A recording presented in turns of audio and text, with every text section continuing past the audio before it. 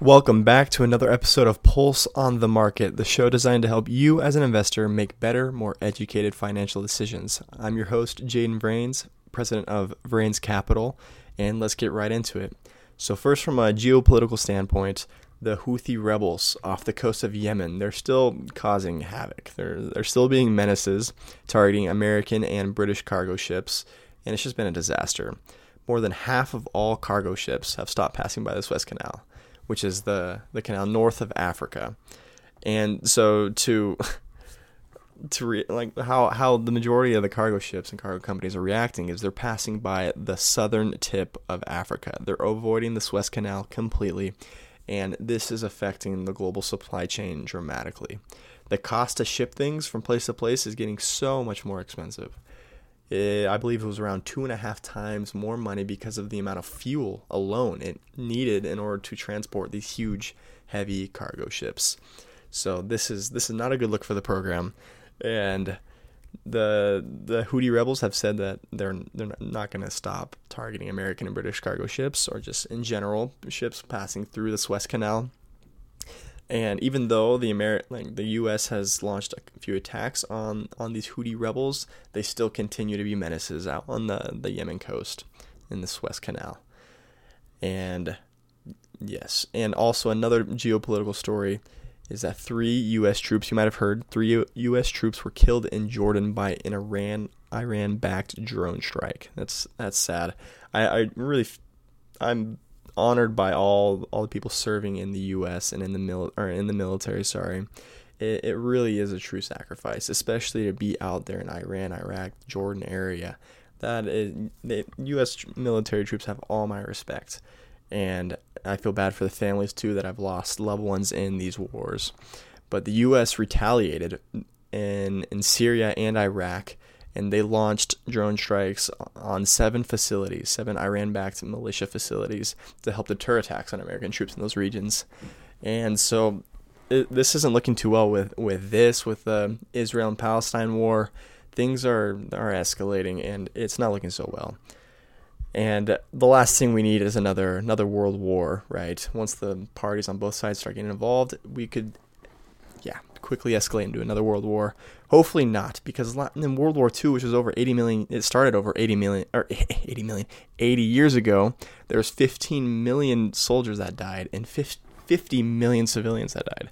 That is terrible for the world in general. And so the last thing we need is another war. Like, imagine if we spend the entire military budget of the world on things that are actually productive. And I was reading into it, $2.24 trillion every year are spent on militaristic purposes every single year. That is so much money. Imagine if we relocated, repurposed this money for things that are actually useful.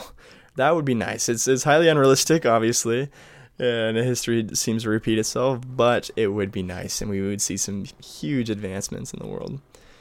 All right, back to a few stocks that I've picked out that have outperformed everyone this week, starting with Meta. They just had a huge day on Friday.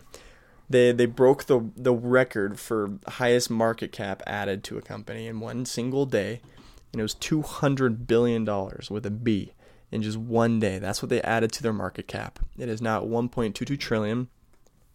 And they've also hit their highest RSI, which is the Relative Strength Index, which indicates whether a stock is overbought or oversold.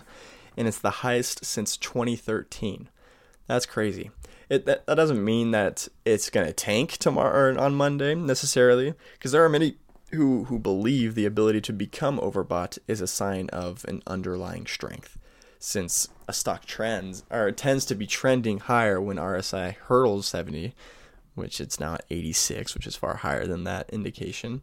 But I mean, the stock is trending, and there has to be an underlying strength to even get to that point, because they surpassed their expectations. Not sure who's coming out with these earnings reports, estimates, but companies like Deckers and Meta are just blowing past these expectations. And speaking of Deckers, they added $2 billion to their market cap. They went from a little under 20 to $22 billion in market cap. And the difference there, their stock went up over $100 too per share, and Meta went up around $80-$90 a share. But just the amount of outstanding shares in Meta is just so much greater than Decker's. People see that Decker's is like a $700 stock, and they're like, oh man, yeah, they must have a huge market cap. But no, it's just because they haven't given as many outstanding shares. They haven't split as many times as Meta, obviously. And the last thing for the stock market that I'm going to talk about today is the Taiwan semiconductor is just the semiconductors as a whole, and highlighter are NVIDIA, AMD, and TSM, which is Taiwan Semiconductor Manufacturing Company. And it's been going crazy. So semiconductors, first of all, in case you don't know, are an essential component of electronic devices. They help in communications, computing, healthcare, military systems, transportation, clean energy, and many other applications. They're super applicable to a lot of different things in the world, which is why they're so popular right now too. And America actually has, I think it's the best semiconductor production in the entire world, because they account for nearly half of the world's semiconductor sales. If you saw recently that NVIDIA got approved to send chips over to China under the condition that they basically dumbed them down. They had to make them a little worse before they sent them to China, which makes sense. And they're still super good semiconductors, but they had to dumb them down before they sent all of them to China. So NVIDIA went from 470 at the beginning of the year to 661 at the last close on Friday. That's a huge increase. There's a lot of people that are saying, well, NVIDIA already grew X amount of percent in last year, and there's going to be an overselling once the new year hits.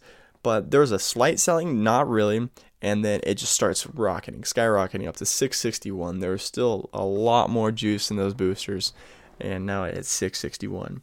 AMD, another semiconductor company, went from 134 to 177 at the last close on Friday. And TSM, Taiwan Semiconductor Manufacturing Company, went from 99 to 115. And so the semiconductor industry has been exploding.